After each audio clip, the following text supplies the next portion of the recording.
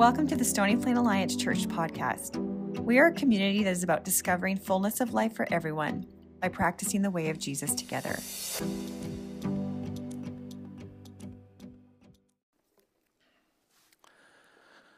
God, we thank you that you are not distant, that you are not uninvolved, that you're not off somewhere in a cold, dark room away from us, but instead you are here with us. That there's nowhere we can go to flee from your presence. But instead, all life is acted out in your presence. And so we thank you that you're good and that you're here. We thank you for the streams of living water that you are pouring into us, that you are filling us up from the ground with. We thank you for the ways that you have been using the prophetic, that you've been using both words and visions to proclaim your heart for our church and what you long to do. And Jesus, we want more of that. We want more of what you have for us, and so whatever ways you want to lead us, we want to go that way. Just like the Israelites wandered through the desert following the pillar of cloud and the pillar of fire, we want to wander through wherever you're going to take us. And we'll say we don't know what to do, but our eyes are on you, and we're going to go wherever you go. And so we thank you that you are trustworthy and true, that we can trust that wherever you're going is good and that you have good for us. Thank you for in the midst of all the storms of the last few years, you've been righting our ship. You've been keeping us afloat even when it feels like we're drowning. You've been there holding us up. Thank you that you are good. Thank you for the truth that you say that if we want more, just to come to you. And so we say we want more and we want to come to you. You say, let anyone who is thirsty come to me and drink. And so we come to you and we say we're thirsty. We want more of you. You say, whoever believes in me, as Scripture says, rivers of living water will flow from within them. This is the Spirit. And we want the rivers of living water of the Spirit to flow from us communally, Jesus. That as our church gathers and scatters, that wherever we go, your Spirit is flowing from us. We long to see you transform our area by the fullness of life that you promise. We believe you have fullness of life for everyone, and so we pray, would you come and would you bring your fullness of life? And would you continue to bless us with your love? So Stony Plain Alliance Church, I pray this over you. For this reason I kneel before the Father, from whom every family in heaven and on earth derives its name. I pray that out of his glorious riches he may strengthen you with power through his Spirit in your inner being, so that Christ may dwell in your hearts through faith. And I pray that you, being rooted and established in love, may have power together with all the Lord's holy people to grasp how wide and long and high and deep is the love of Christ, and to know this love that surpasses knowledge, that you may be filled to the full measure of all the fullness of God. And so, God, would you fill us to the full measure of your power, of your fullness? Would it be like an ocean that's higher and wider and farther and deeper than we can ever imagine? And so you, Jesus, who is able to do immeasurably more than all we ask or imagine according to your power that's at work within us, and we trust that you are at work within us, to you be glory in the church, in Christ Jesus, throughout all generations, forever and ever. Amen. Thanks for joining us in prayer. Mark chapter 4, verse 30 to 34. Again he said, what shall we say the kingdom of God is like? Or what parable shall we use to describe it? It is like a mustard seed, which is the smallest of all the seeds on earth. Yet when planted, it grows and becomes the largest of all garden plants, with such big branches that birds can perch in its shade. With many similar parables, Jesus spoke the word to them, as much as they could understand. He did not say anything to them without using a parable, but when he was alone with his disciples, he explained everything. The word of the Lord. So Jesus does something new here. He tells a story about seeds. I'm just joking. That's what Jesus did last week too, right? Jesus has seeds as a pretty common analogy for what his kingdom is like. And last week, Ben did such a great job of explaining to us about God's kingdom and how God's kingdom is like seeds that grow, and we're out of control on how they grow. And this morning, I've got a similar parable for you. And this is an interesting one, because unlike the parable of the sower, Jesus starts this one off by saying, what is the kingdom of God like? And so in this story, we can assume this story is about the kingdom of God. And so for those of you who need a catch-up, the kingdom of God is anywhere where God is king. It's what we pray when we pray, your kingdom come, your will be done on earth as it is in heaven. The kingdom of God is things happening as they were intended to, and it was something that Israel had been looking for years. Back in the exile, as they were removed from the land, as their kingdom had crumbled, as they'd been pulled apart, they looked forward for this day when God was going to send up a new shoot out of the stump of Jesse. A new king that would rise up and grow and be this giant cedar. And here, this kingdom would rise and change the world. And so they'd been looking forward to this kingdom, and it was Jesus' primary message was, the kingdom of heaven is near. And so Jesus says, what shall we say the kingdom of God is like? Or what parable shall we use to describe it? Now, if you're one of Jesus' first hearers, you're used to kingdoms. You're used to kings. You're used to Caesars. You're used to Rome. You're used to power coming into your community with its army, with its swords, with its chariots, and marching in and crushing you. You're used to power. You never see Caesar. He's way back in Rome, but he sent his battalion with their flags to proclaim who they are.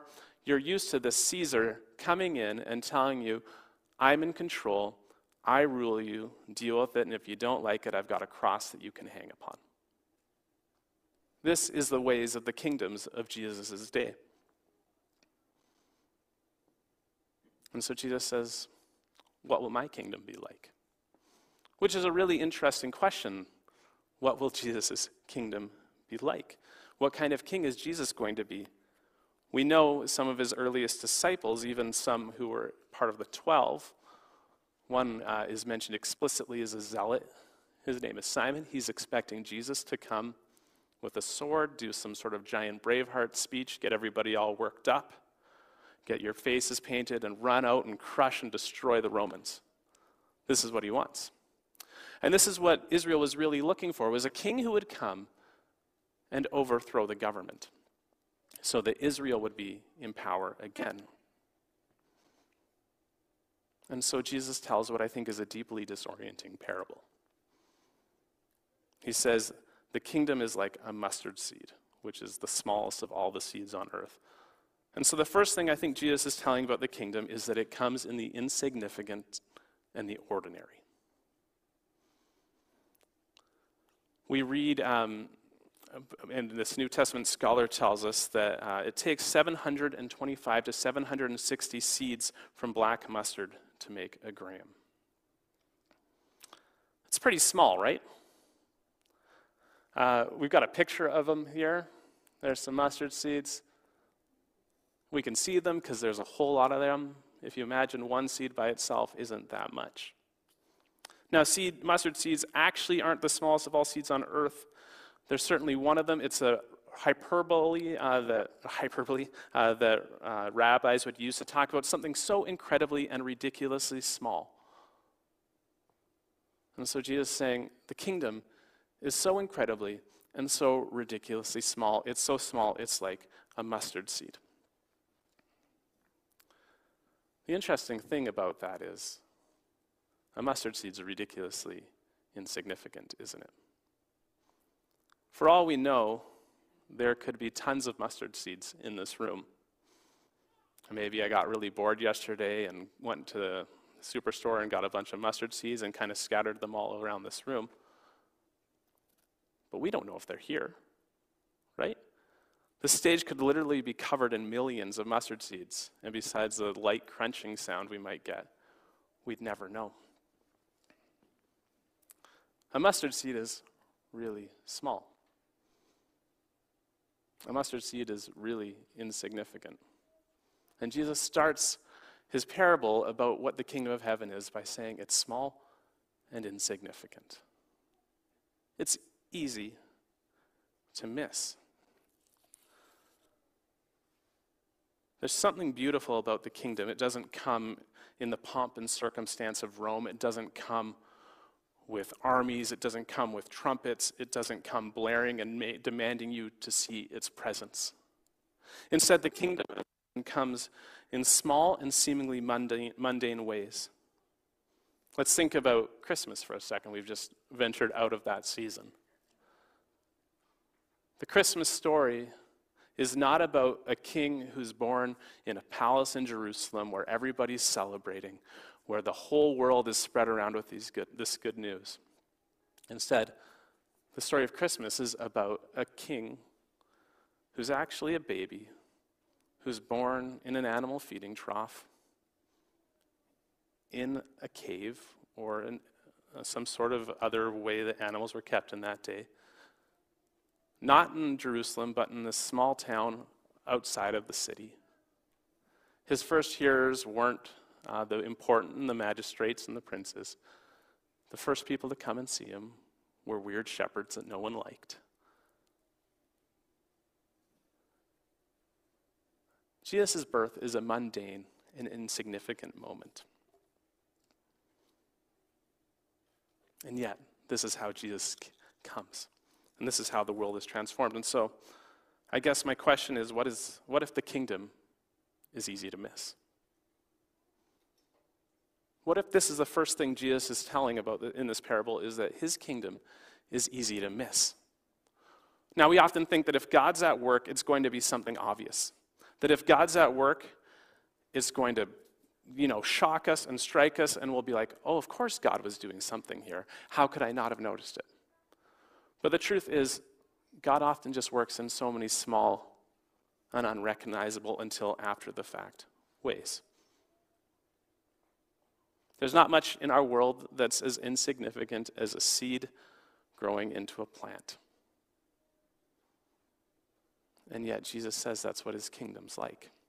In the same way, we tend to be like Elijah on that mountain.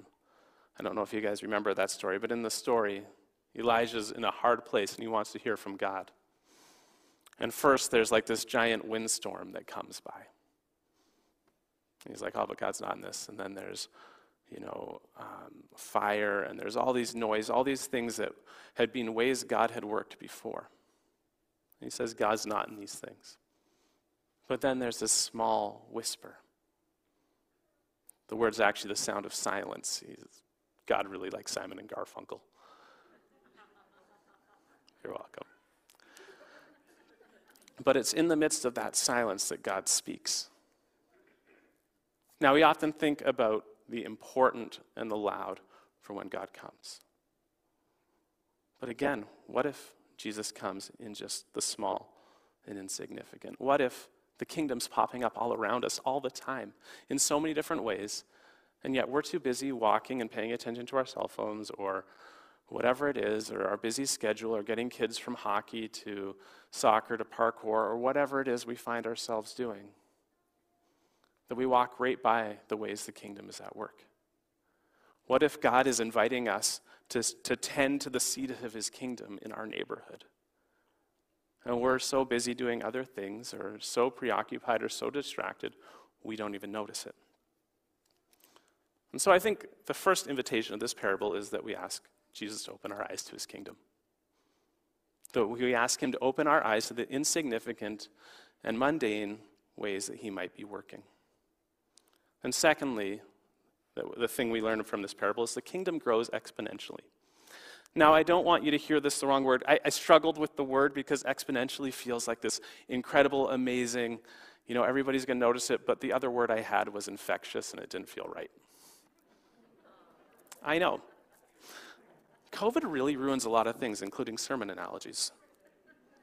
We read this: when it's planted, it grows and becomes the largest of all garden plants.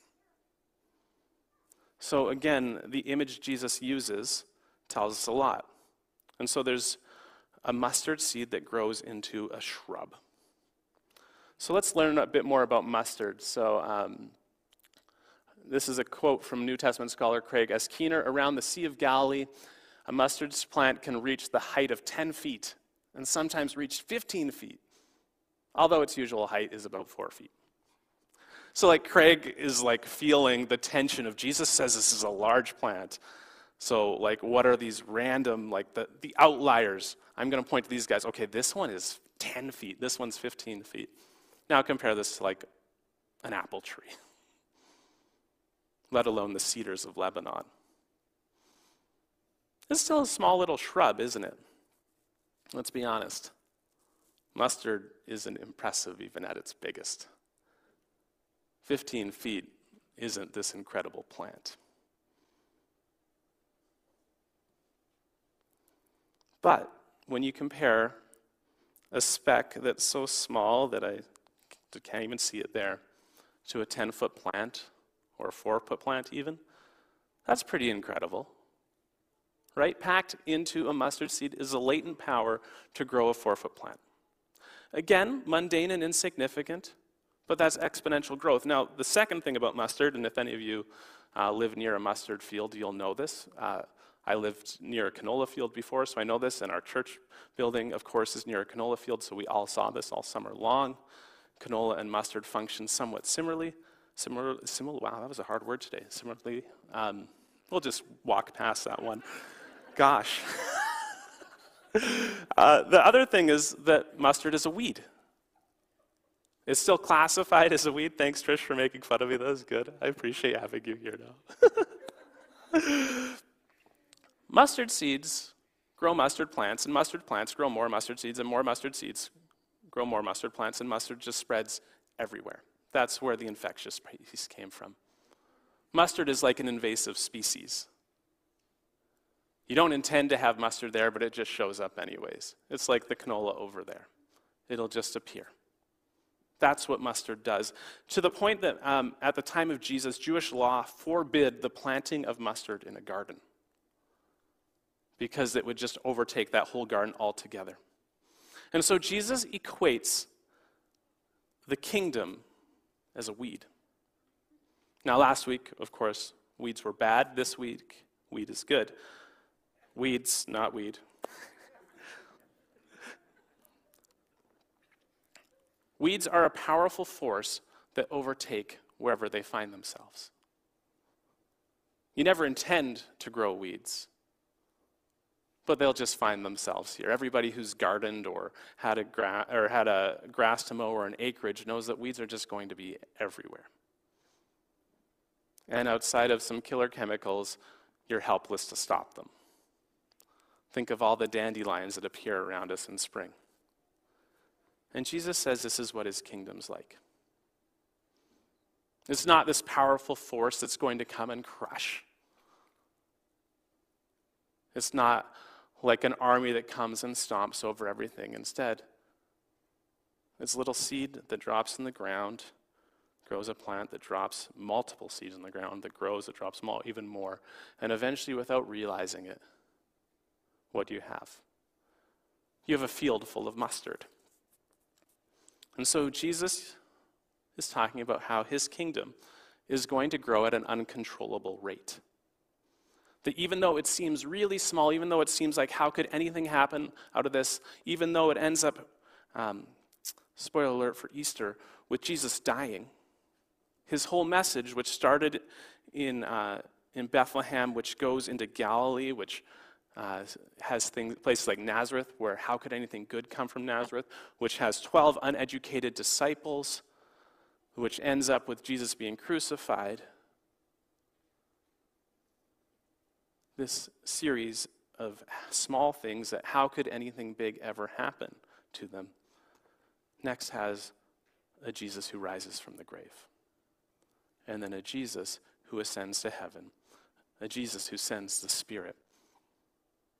And then if we want to continue, eventually the gospel spreads all the way so that we here in Stony Plain, on the other side of the earth, know about this Jesus 2,000 years later. So it started small, And then it spread, and it spread, and it spread. And we all have multiple people in our lives who we can point to who spread the gospel to us, who spread the kingdom to us, who have loved us into the kingdom. But then it continues, because the kingdom is for all people. We read this in Mark 4:32, with such big branches that the birds can perch in its shade. Now, let's go back to that picture once. Yeah, so, look at this giant branch here. It's really big. That bird can perch on it, though. Jesus is using such an interesting story here. Now, we can miss the birds perching in the shade's significance here. But it's actually an allusion to Old Testament prophecy, both in Daniel and Ezekiel. And I'm going to read through a couple of Ezekiel ones here. So the first one is Ezekiel 17:22-24. This is what the sovereign Lord says. I'll take a shoot from the very top of a cedar and I will plant it. I will break off a tender sprig from its topmost shoots and plant it on a high and lofty mountain. On the mountain heights of Israel I will plant it. It will produce branches and bear fruit and become a splendid cedar. Birds of every kind will nest in it and they will find shelter in the shade of its branches. All the trees of the forest will know that I, the Lord, bring down the tall tree and make the low tree grow tall. And I will dry up the green tree and make the dry tree flourish. And then this in Ezekiel 31:3-6. Consider Assyria, once a cedar in Lebanon with beautiful branches overshadowing the forest. All the birds of the sky nested in his boughs, and all the animals of the wild gave birth under his branches, and all the great nations lived in its shade. Now, Daniel also has a prophecy like these.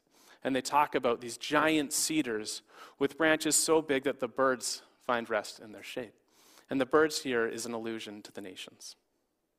That when God creates the kingdom, and when they were thinking about it, they were thinking of this giant cedar, this powerful thing, this renewed Davidic kingdom, that all the nations would flock in its shade. That what was prophesied back to Abraham, that I will bless you, and you'll be a blessing, and through you all the nations of the earth will be blessed. Through God's people, all the world will be blessed. This is what it's talking about. So Jesus says, my kingdom is like a shrub. Not a cedar, but a shrub, and it's going to house the birds of the air. All the nations will be blessed through me. Now, I talked about how this was a disorienting parable at the start of the message. Now, it was disorienting because they were hoping for a cedar. It was disorienting because he's using a weed, which was illegal at the time. Not that kind of weed, though. But then the third thing is this. Israel hoped that the kingdom would come for their own sake. Israel hoped that the kingdom would come for their blessing, for their greatness, for their fame. And Jesus says, no, the kingdom is going to come. But the kingdom is going to be for all people. Every race, every tribe, every nation. My kingdom is for all people. And so we can wonder about who's in and who's out, but that's the wrong conversation. Instead, the conversation of who needs rest? Who needs shade? Who needs a place to perch? Who needs blessing? Who needs the love of God? If so, God's going to pop his kingdom up there. And what if he's inviting you to be a part of that? Now, we can be so busy thinking in the wrong ways, like Ben alluded to last week with success. We can think about big things. We can think about cedars like the ancient Israelites, and we can miss out on the mustard. We can think that God's going to come with the cedar, and then we'll get confused when we see impressive and incredible things, and we're going to assume God is there. And let's be honest, we know stories of the last 50 years and the rise of the mega church movement and the tying of politics and faith, especially in America, where the big and impressive got assumed to be the way that God was working. But then time could tell that perhaps God worked in spite of what was going on. And that wasn't fully his movement. And so we don't want to get confused and think that the big and impressive is automatically what God's doing. Because what the story tells us is that God starts with the small. God starts with the insignificant. God starts with the mundane. And so we might be thinking, oh, God's doing that huge thing, and God's actually over here chilling out with mustard. He's actually doing the small thing. And because we're so busy looking to the big, and we do this, right, in our own personal lives, like, oh, this post on Instagram got so many likes, that must mean I'm doing something good. Or this person's got so much money in their bank, that must mean they're being blessed, or this and that. But the truth of the matter is, small is actually a way that God works. And so let's not get confused there. And so we can be busy looking for all the big that we miss out on the beauty of where God's popping his kingdom up around us. And so let's not be like our world, obsessed with the bigger and the better. But instead, let's be obsessed with faithfulness to our God. Let's be obsessed with following after him, looking for him. Because what if the kingdom, again, is popping up and we're missing it? Right? Let's think back to all the small ways that the kingdom has popped up. One of the ways that I point to the most was the ways that I saw you, church, rise up at the front of COVID. I don't know if you remember, that was a long time ago, but our Signs of Hope campaign that we did, where we talked about the small little things that we can do to be a blessing. And I saw you guys writing encouraging signs on your streets. I saw chalk all over sidewalks. I saw beauty and goodness and blessing in repeated areas. You were doing kingdom work in those days, and it probably felt really small. You know, I wrote hope on my window. What good's that going to do? But what if that word was a word somebody needed to hear that day? Or you drop baking off, and besides we all growing our own COVID-19 during that season, it's like the freshman 15, just more. We all really leaned into blessing one another in those days. We leaned into helping one another. And so how do we continue to sow little seeds? How do we continue to sow seeds of generosity? I mean, I know one of the ways I had seeds of generosity sown into my life was, we didn't even have kids yet, I don't think, Sam, when this happened, and we were out Boxing Day shopping because it was like one of the few days where we could, extravagantly buy more than a few clothes as newlyweds. And we had like 5 pieces of clothing between us, and as we went to pay, this lady who'd been talking to us in the line up the whole way ended up having paid for our stuff ahead of time. And that was just a way that all of a sudden we realized, okay, we can be free with our stuff. We can be free with our money because we saw how much of a blessing that was in our lives. Now for her, I think it was like $30. But for us, it was huge. Little things like a week of prayer where we set aside this time to pray, where we set aside a few days, might not feel like much, but these are days of planting seeds of the kingdom.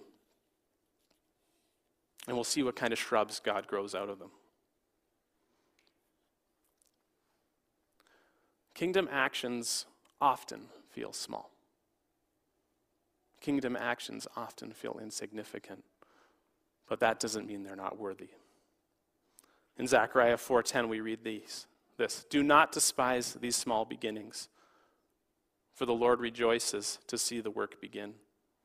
To see the plumb line in Zerubbabel's hand, that's about the rebuilding of the temple, and Zerubbabel was really upset about the small beginnings. Going, why isn't this happening quicker? Anybody who's done renovations in their house knows that feeling. Why is this going so slowly? But God says, do not despise the small beginnings. And it's easy to despise the small days, isn't it? It's easy to wonder why things aren't going quicker, why things aren't happening faster, why whatever. But in the small days are the days of the kingdom. And so let's not wait for the big days. Let's be fully on board with the small.